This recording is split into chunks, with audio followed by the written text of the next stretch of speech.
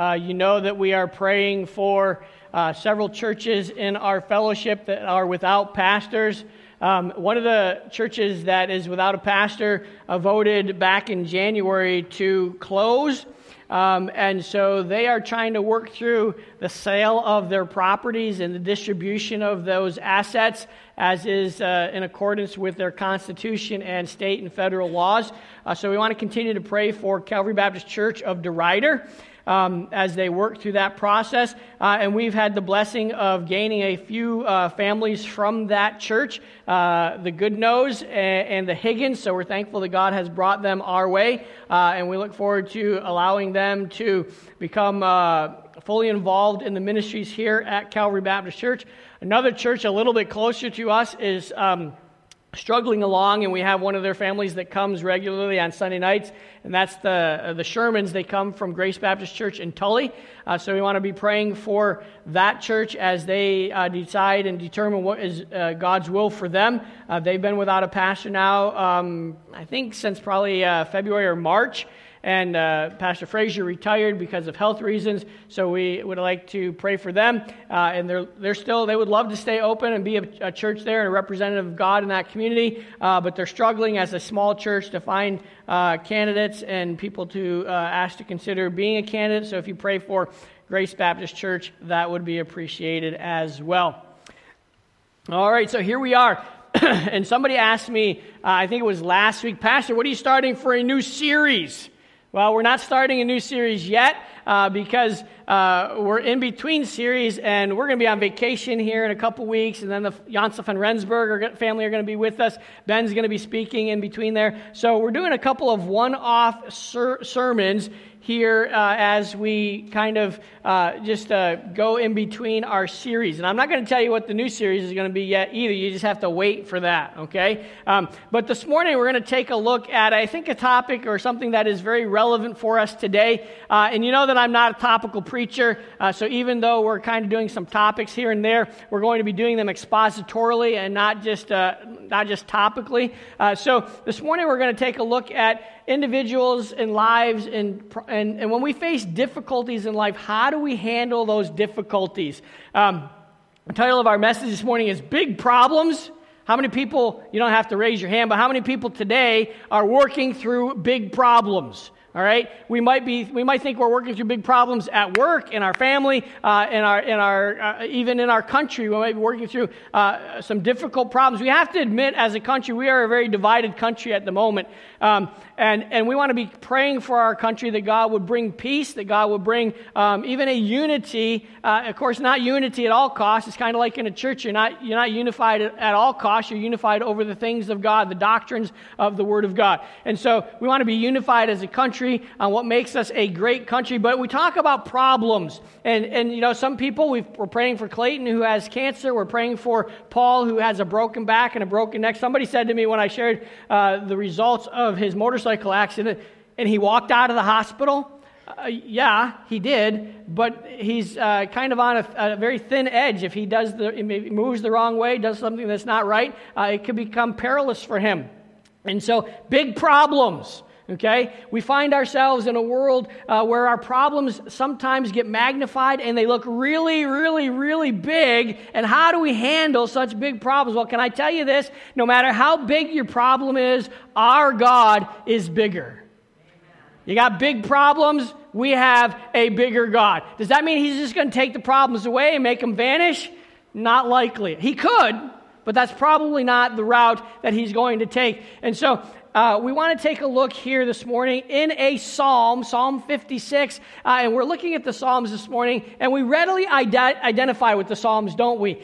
Because we know that David wrote many of them, not all of them, but David wrote many of the Psalms, and David was a man like we are. He loved God, and he struggled. He struggled in life. He struggled with difficulties. He committed nasty sins, things that we would look at and say, how can anybody that loves God and follows God do those things? Well, I don't know the answer to that. But you know what else we see about this man named David? He was a man after God's own heart. And so even though he was a flawed, sinful wretch, he was determined to be a man after God's own heart. And why? Well, David has a history that even though he was a sinful man, he sought God, he went to God, he confessed his sins, he wanted his relationship to be right with God and to be what it ought to be. And so that's why he became a man after God's own heart. And we, as I said, we appreciate the Psalms because we can readily identify with them. And perhaps you can relate to this psalm, Psalm 56. David wrote this psalm because he knew his enemies were great. Now, David was a man of war. David was a warrior, and he was a good warrior. He was a successful warrior. You know what people said about David when they compared him to King Saul? Saul has slain his thousands, and David his tens of thousands. Okay, so David was a man of war that God used to deliver Israel from its enemies, and in doing so, he had lots of enemies. He was the kind of guy who didn't very easily put his head on his pillow, whatever shape that might have been in those days, and rested easily. He had guards. He slept probably very unsoundly. So at the very noise of something in his surroundings, he was up and trying to figure out what was going on because he knew that there were people who were after him. David was a man who had big problems. And sometimes he handled those improperly, but in other times, like we have here in Psalm 56, he handled them the way God would have us handle our problems in our lives today. All of us have problems. All of us have struggles that we face from time to time. And my prayer is that if you're facing a struggle today or a problem in your life, that this psalm will remind you of the greatness of our God. How great is our God? We sing another song, I've referred to it recently. We serve an awesome God. Our God is all-powerful. He's all-knowing. He's all-wise. And He always does what is best for His children. So this particular psalm is written while David is in a desperate situation. Let me read to you what the Nelson Study Bible says about this psalm. It gives a good summary of what's going on in David's life when he penned this psalm.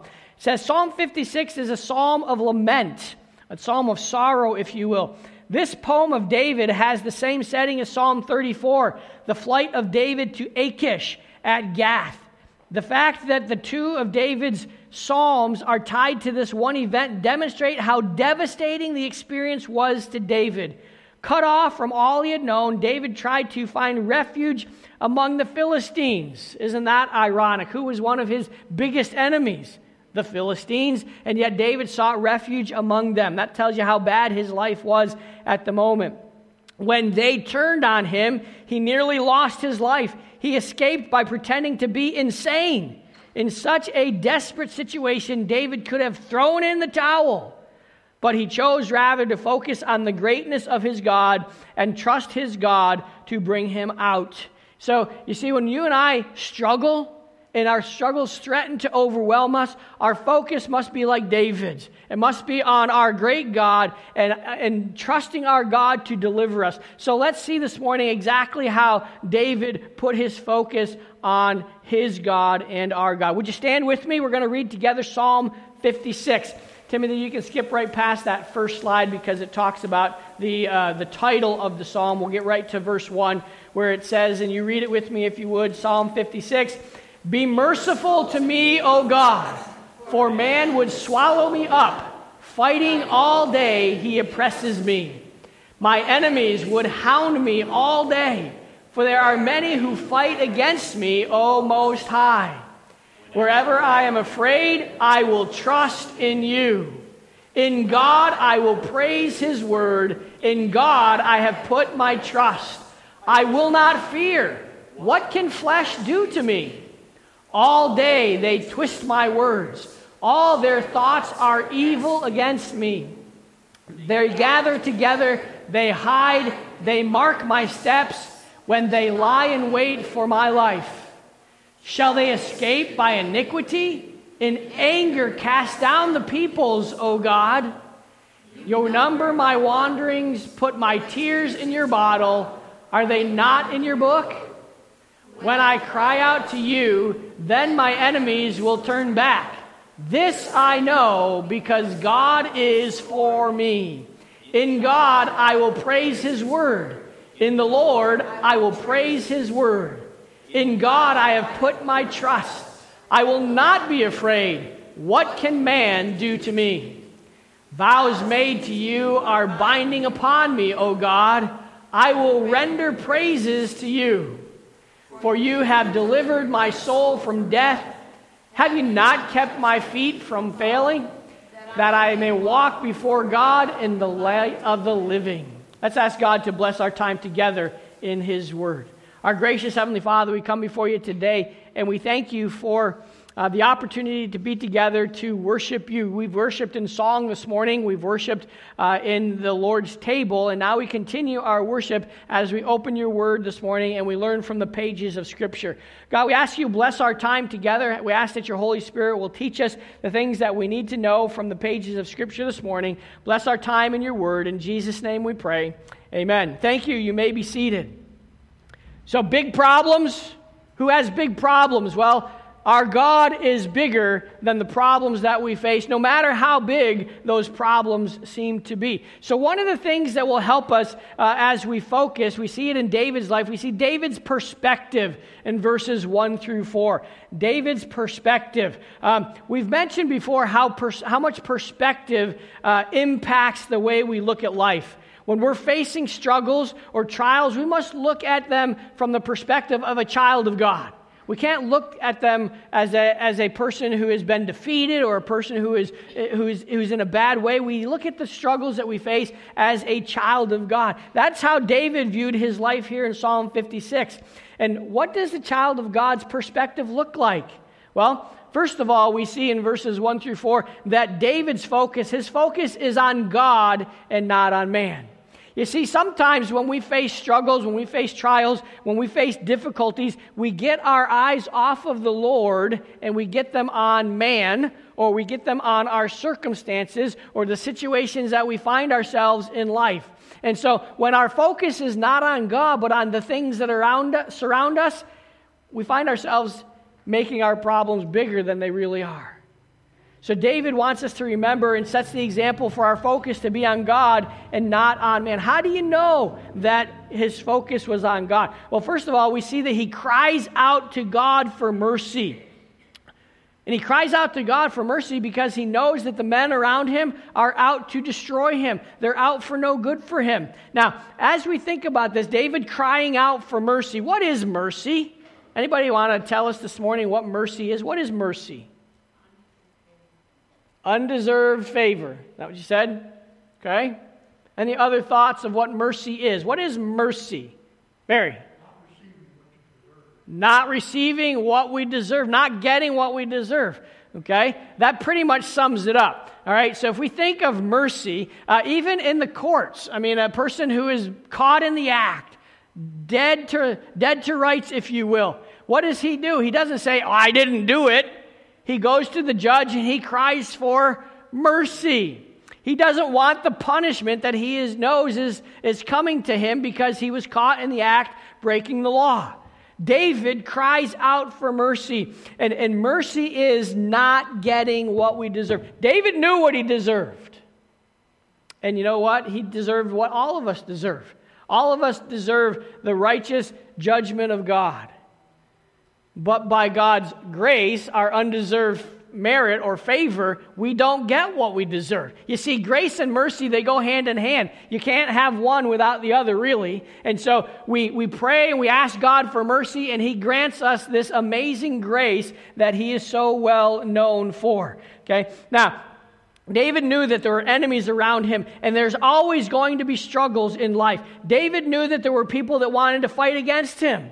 So when he's in this situation, what does he do? He looks to the Most High God for comfort. David knows that no matter who the enemy is, God can give him comfort. And David finds his comfort in his God, and he knows, he's absolutely confident that his God will care for him. You say, again, Pastor, how do you know that? Well, we know David's testimony. In Psalm 34, David writes this. He says, "I will bless the Lord at all times. His praise shall continually be in my mouth. My soul shall make its boast in the Lord. The humble shall hear of it and be glad. Oh, magnify the Lord with me. Let us exalt his name together." In verse 4, he says this, "I sought the Lord, and he heard me. He delivered me from all my fears. Wow. I sought the Lord, and when I sought the Lord, when I cried out to the Lord, He heard me, He delivered me. Then verse 5 says, they looked to Him, and they were radiant, and their faces were not ashamed. That's what God does. That's the outcome for the child of God. When we look to God and find His deliverance, we become individuals who are radiant. We want to testify of the goodness of our God. And that's what David has done here. He cries out to God for mercy. He receives that mercy from God. And he is overjoyed with what God has done, even though he is facing these huge issues and these huge problems. Here's another part of David's perspective. Instead of fearing man, he trusts God. David did not fear man because of where he placed his trust. You see, David placed his trust in his God. Remember what Jesus told his disciples in the New Testament? He said, and do not fear those who can kill the body, but cannot kill the soul. That's Jesus' advice to his followers. David knew that advice way back in the Old Testament. Jesus went on to say, but rather fear him who is able to destroy both soul and body in hell. So even though David's life was always on the verge of being over because of the enemies he was surrounded by, he didn't fear those enemies because he knew that his soul was in the hands of his God. So whatever comes his way, he can move forward, trusting God for protection. There were many people that wanted David dead, from Saul, who was the king of Israel, to the Philistines and countless others. But he did not fear them. Instead, he put his trust in the one true God. We see this lack of fear when Jesus is talking to the woman caught in the act of adultery. The Pharisees caught this woman in adultery, and they bring her to him, and they probably didn't bring her nicely. They were pushing and shoving, and we caught you, now you're in trouble. And they shove her in front of Jesus, and they said, this woman was caught in the act of adultery. The law that Moses gave to us says that we should stone her. What do you say, Jesus? You see, not only did they want to harm the woman, but they wanted to test Jesus. They wanted to see if they could catch Jesus in a way that would compromise his testimony. And so Jesus, he's writing in the sand, and he doesn't even look up. He's writing in the sand, and they ask him these questions, and he says, let him who is without sin cast the first stone. See, he didn't say, don't stone her. But he says, if there's anyone amongst you that are accusing her of this sinful act, you go ahead and cast the first stone to put her to death. Interesting. You know what happened? They all walked away. Because they all knew that they were just as guilty as she was. And so it's just her standing before the Savior. And he looks up and he says, where did all your accusers go? How come there's nobody left here to accuse you? And she says, Master, they're all gone. They all left. And so what does Jesus say? He says, go and sin no more. You see, he didn't just excuse her sin. He called her to repentance. He called her to a right relationship with God. And when she had a right relationship with God, she could be forgiven. He demonstrated this love and forgiveness to her. And this truth is based on the very character of God. You see, David could place his trust in God even though he knew he was a sinner because of the character of God. 1 John 4:18 says, there is no fear in love, but perfect love casts out fear. For fear has to do with punishment, and whoever fears has not been perfected in love. The woman at the well was, I'm sure, very much afraid of being stoned for being caught in the act. When she was brought to Jesus, Jesus called her to repentance. She responded to that repentance. She saw the love of Christ, and she understood then that in love, perfect love casts out fear. She didn't walk away in fear. She walked away forgiven. She walked away knowing that Jesus had forgiven her sins and made her right with the Father. Wow. In perfect love, there is no fear. David knew God loved him.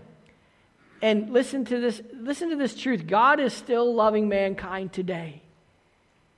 God loves mankind. God loves the world. God loves those that are in the world. John 3:16, you all know it. Who wants to quote it? Anybody want to quote John 3:16 for me this morning? What does it say? For God so loved the world that he gave his only begotten Son, so that whoever believes in him shall not perish but have eternal life. That's right, Levi. For God so loved the world, that whoever believes in him should not perish, but have everlasting life. When you know that God loves you, you live like God loves you, or at least you should live like God loves you. And when you're living like God loves you, because you know he loves you, you know what? There is nothing to fear. Nothing. In Psalm 118, David wrote this, "Oh, give thanks to the Lord, for he is good, for his steadfast love endures forever. Let those who fear the Lord say, his steadfast love endures forever."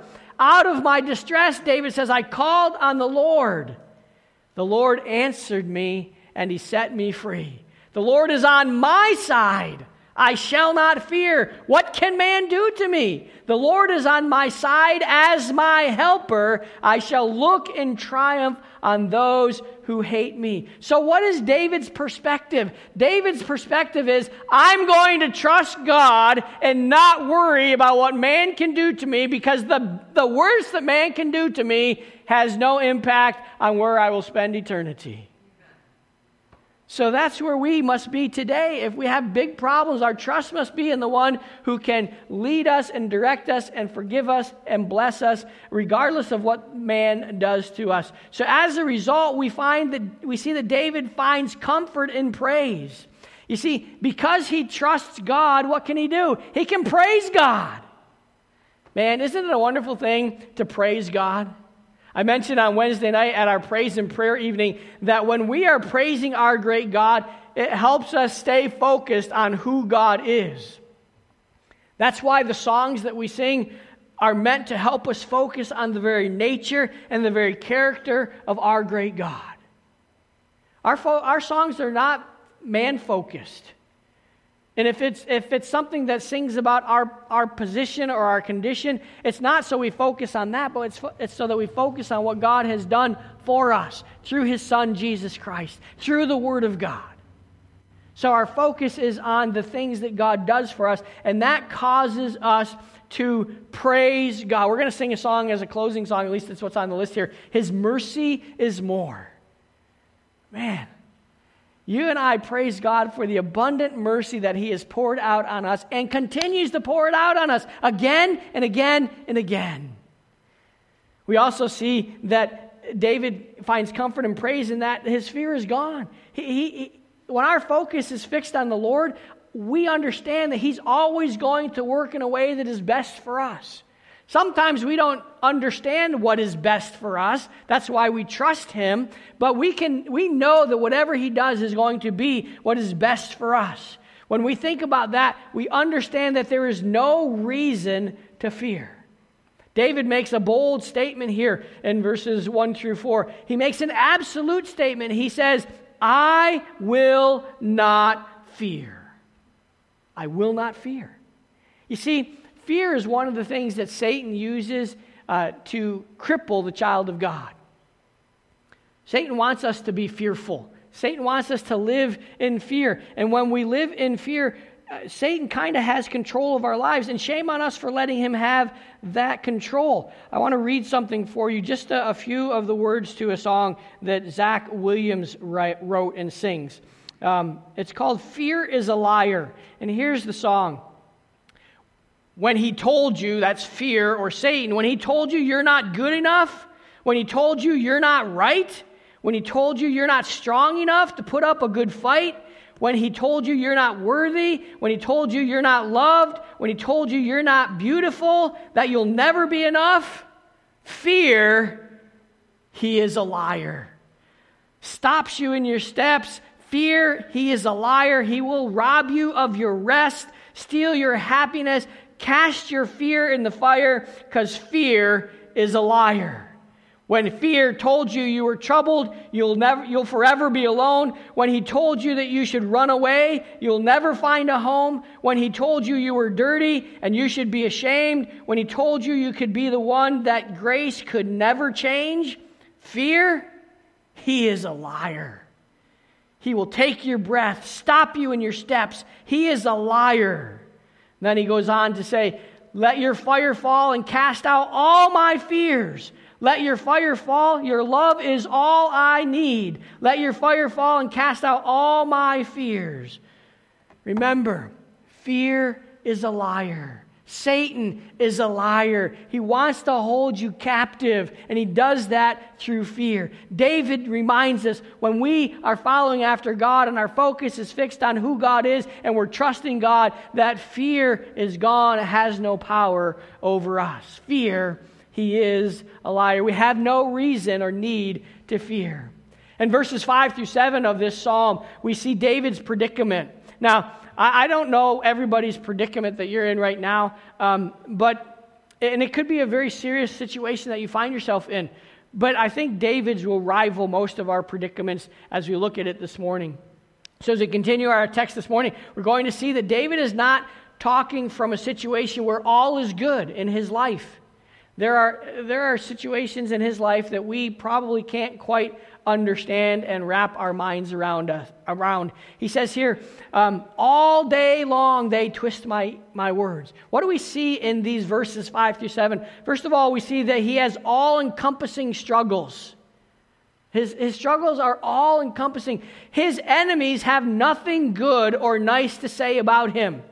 They're not speaking the truth about what he says or what he does. They're taking his comments out of context. They're making him sound like something that he's not even saying. Have you ever been in that situation where the world takes what you have to say and they twist it? And when you listen to what they say you say, I never said that. Where did you come up with that? How did you get that? That's not what I said. David says that's what they're doing. They're twisting my words. They're saying things that I never said. We see this happens as followers of Jesus. We see that happening to us in the world in which we live. We must be certain that when we speak the truth all the time. So we don't have to worry about accusations made against us if we're always telling the truth. This speaking the truth is done in love. Done in love. And we see that when Paul writes to the Ephesians, he talks about speaking the truth in love. And what does speaking the truth in love do according to Paul in the book of Ephesians? Well, it makes us as a body of believers mature and grow up in the things of God. It causes us to represent our Lord and Savior well. Can I tell you this? I've said this many times on Sunday night. I don't know if I've said it on a Sunday morning, but I'm going to say it now in case I haven't. For many, many years, we look back on the history of the church. Even when I was growing up, for many years the church spoke the truth, but they didn't speak it in love. And they were hurtful and they were not kind. I've said this before. You and I, we have a message that is not easy to speak to unbelievers. It's a message that calls all mankind sinners. People don't want to be told that they're sinful, right? So when you start the conversation with somebody and you reveal to them that they are sinners, they might not like it. But you can say to them that they're sinners in a way that is going to help them respond in the way that they need to respond. We don't have to be hurtful in the way we communicate truth. Paul says we must speak the truth in love. And when we speak the truth in love, we grow up in a body that is loving and kind and represents the Lord well and has the purpose and the desire that Jesus has. Why did Jesus leave heaven? Why did Jesus die on a cross? Jesus left heaven. He hung on a cross so that he could redeem mankind. If we're belligerent in that message of redemption, we're going to shut people off. We're going to chase people away.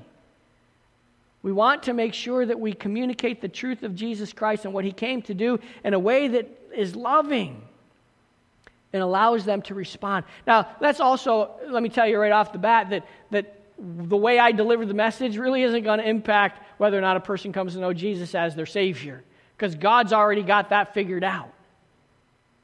But can I tell you that we don't need to make any more obstacles along the way? Can I tell you that the way we interact with people who don't believe the things that we believe is important?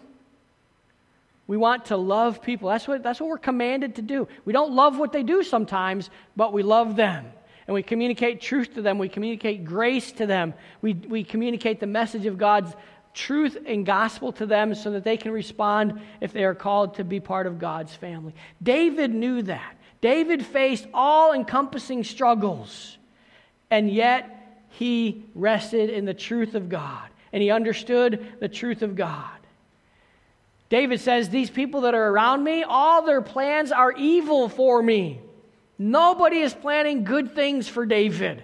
They only want to do what is harmful to David. Listen, can I tell you this as well? The world is not our friend.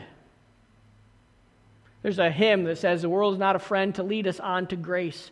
The world is not the friend of the Christian. For a long time, they were okay with us being Christians, but that's even changing. They don't like the fact that we stand for what is true and what is right, and we stand for this book.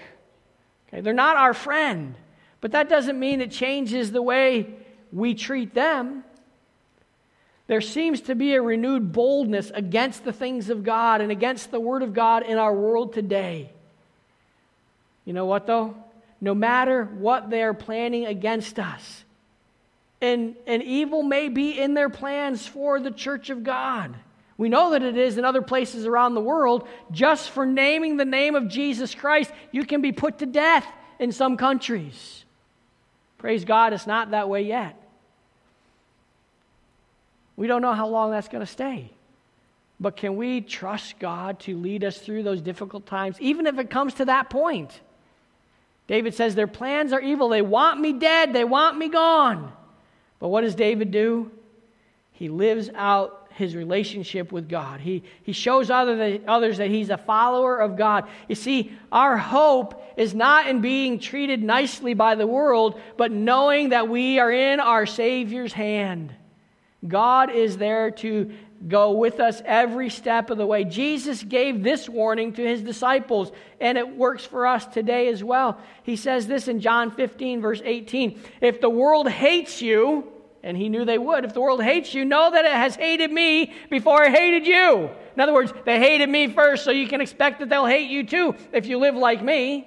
Verse 19, he says, if you were of the world would love you as it loves its own. But because you are not of the world, but I chose you out of the world, therefore the world hates you. The world isn't going to help you on to serve our great God. So let's understand that even though their plans are evil against us, it doesn't matter because God is on our side. The next verse there in Psalm 56 talks about escape. Now, this is not David's escape he's talking about, but he's talking about those who think they will escape the hand of God for their mistreatment of the people of God. You see, David's prayer is that they do not escape the judgment of God. He stated they continued the onslaught of his enemies against him. It just wouldn't stop day after day after day. David prayed that God would deal with them in a way that would be right and in a way that they deserved to be dealt with. But he was content to leave their fate, if you will, in God's hands. From a human perspective, he was quite capable of dealing with those who were against him. He was a great warrior. And if he took matters into his own hands, nobody would have said, you didn't have a right to do that, David.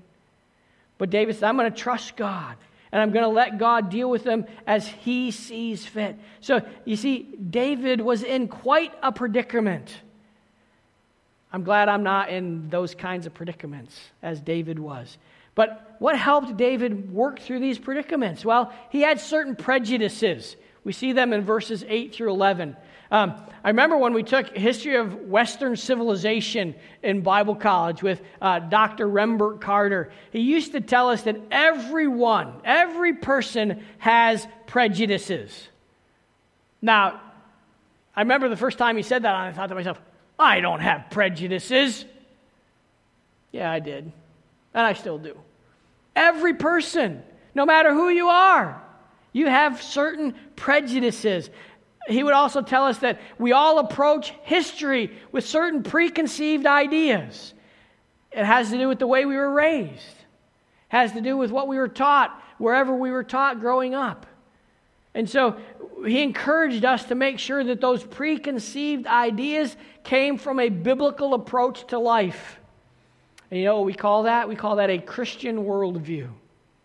So you and I as the children of God, we need to approach life from our Christian or from our biblical worldview. We need to judge the things that are going on in our life from the Word of God, because that is God's standard for us.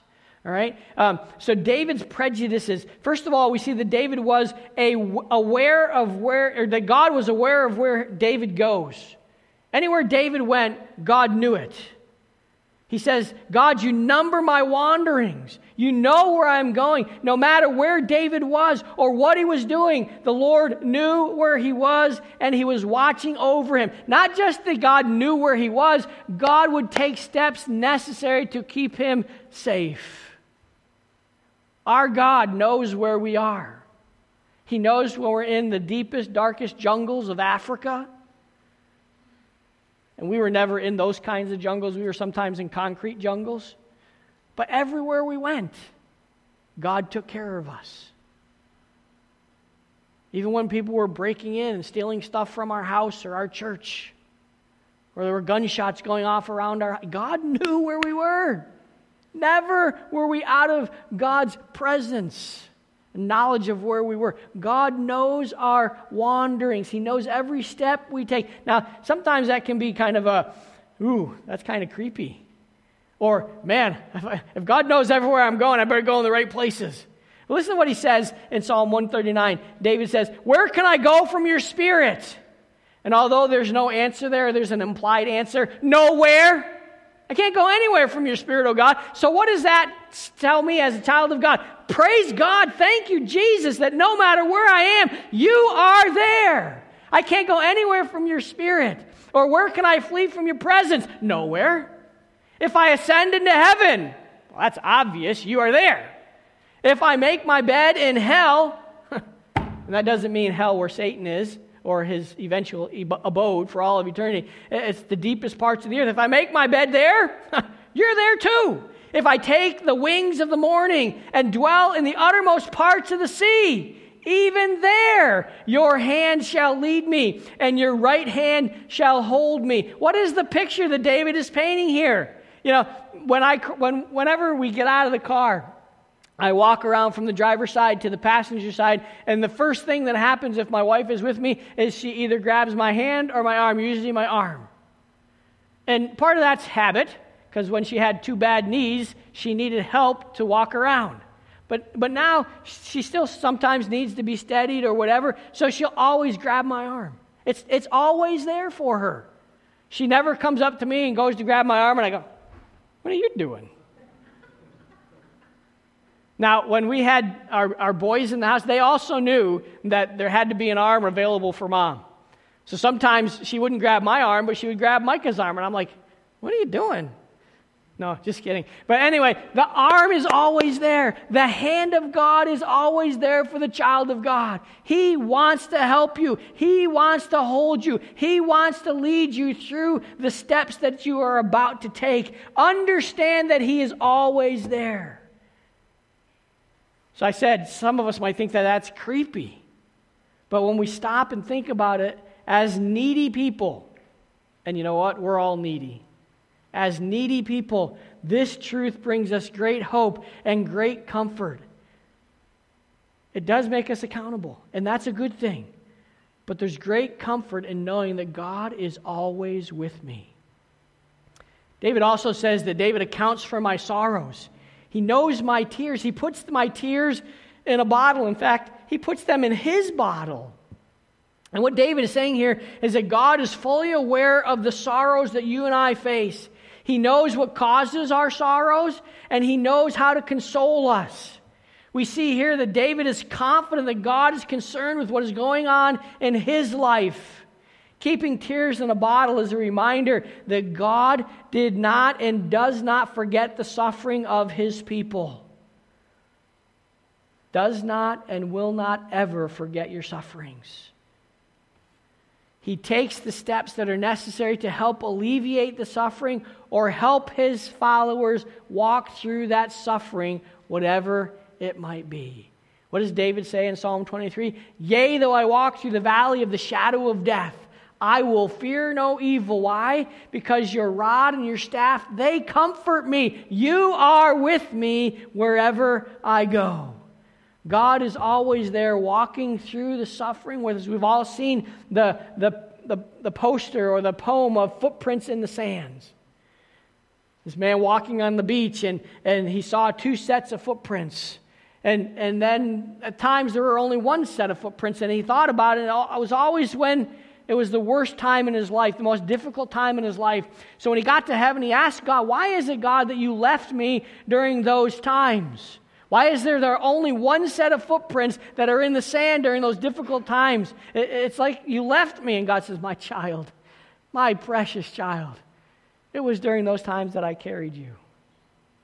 He didn't leave us. He never leaves us. He never will. He's going to carry us through those struggles that we face. Now, there is a dimension there that we have to let him carry us.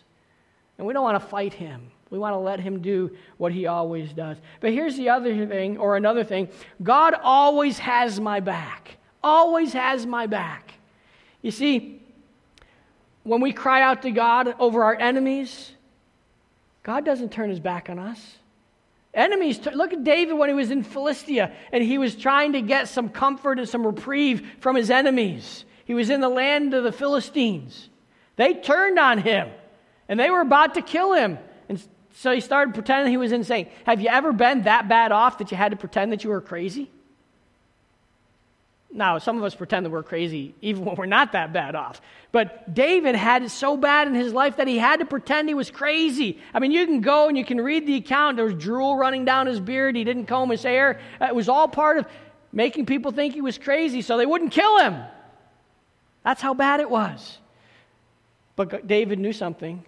David knew that God had his back. We talked about this last week, how God is for us.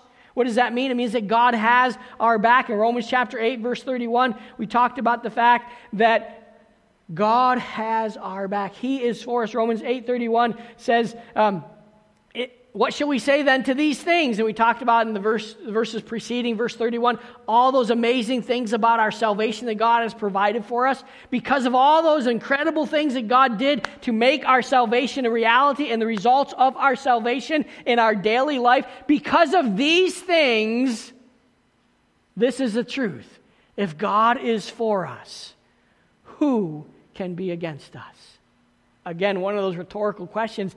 Absolutely no one can be against us if God is for us. God has our back. David knew that, and we know that as well. At least we should know that God is indeed for us. Why is God for us? Well, we see in the next statement that he keeps my trust. You see, God is absolutely trustworthy. David puts his trust in God, and God will not break that trust. He never has broken anyone's trust. This truth is a given. God will keep his word.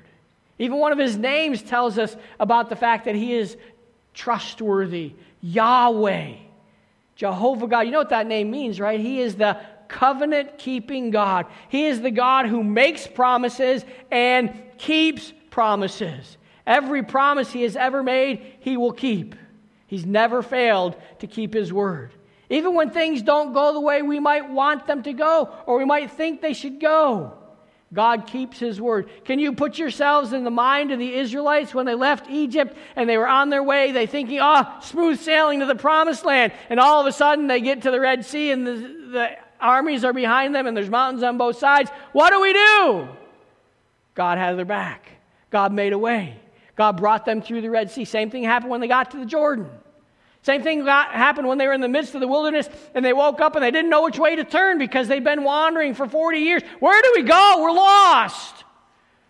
God provided for them a cloud to follow in the day and a pillar of fire to follow at night. Why? Because God was for them. God had their back. David knew that. You and I know that. Why? Because God is trustworthy. God always keeps his word. Lauren Daigle sings these words. When you don't move the mountains I'm needing you to move. When you don't part the waters I wish I could walk through, when you don't give the answers as I cry out to you, what are you going to do? Throw in the towel? It's not what she says in the song. She says, I will trust, I will trust, I will trust in you. You are my strength and comfort. You are my steady hand. You are my firm foundation, the rock on which I stand.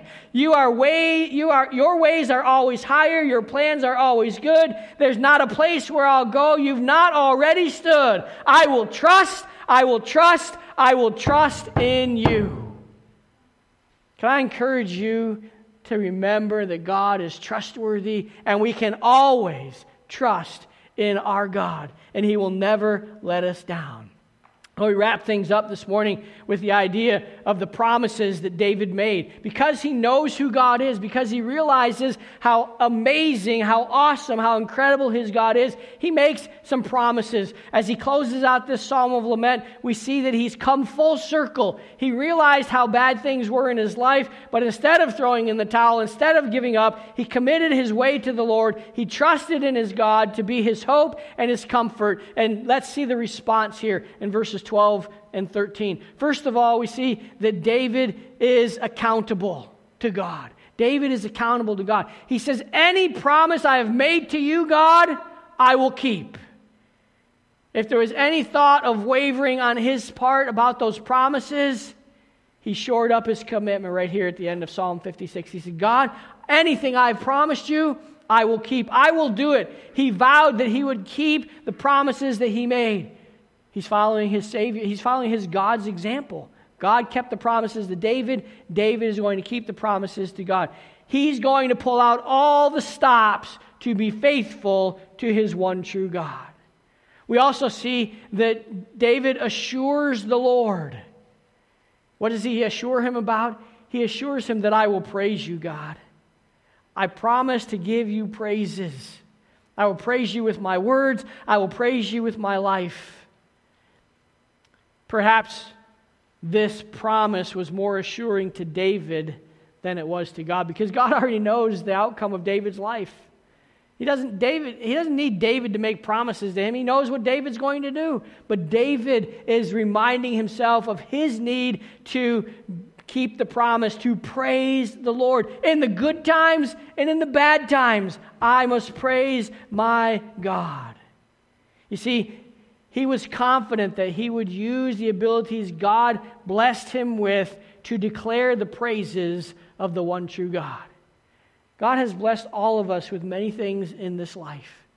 And it's important that we use those things He has blessed us with, whether it's talent or whether it's knowledge or whether it's money. Use those things to praise the one true God. You see, praise doesn't just come from the lips.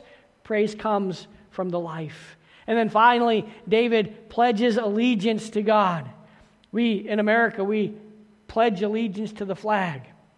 But greater than the flag, we must pledge our allegiance to our God.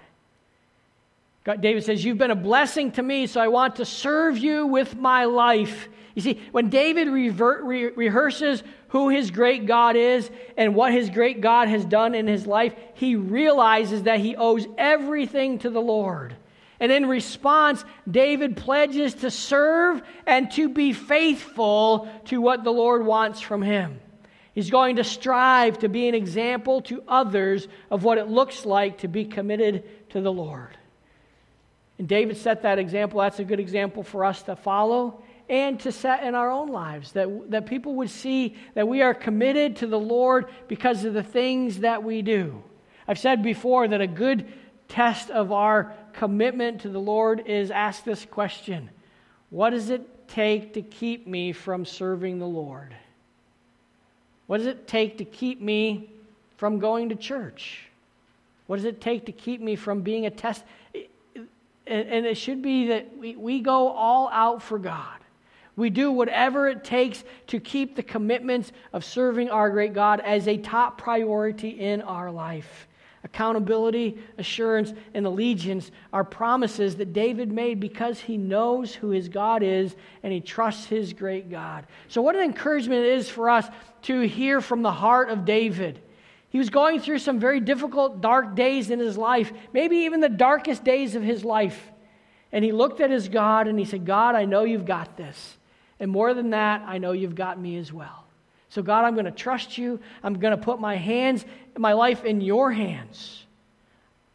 And I realize that you're a bigger God than any problem that I might go through. As we used to teach children, and I think maybe even sang it as we were growing up, the song is, my God is so big, so strong, and so mighty, there's nothing my God cannot do. My God is so big, so strong, and so mighty, there's nothing my God cannot do. The mountains are His, the valleys are His, the stars are His handiwork too. My God is so big. As we close up this morning with this preaching part of our time together, can I ask you this?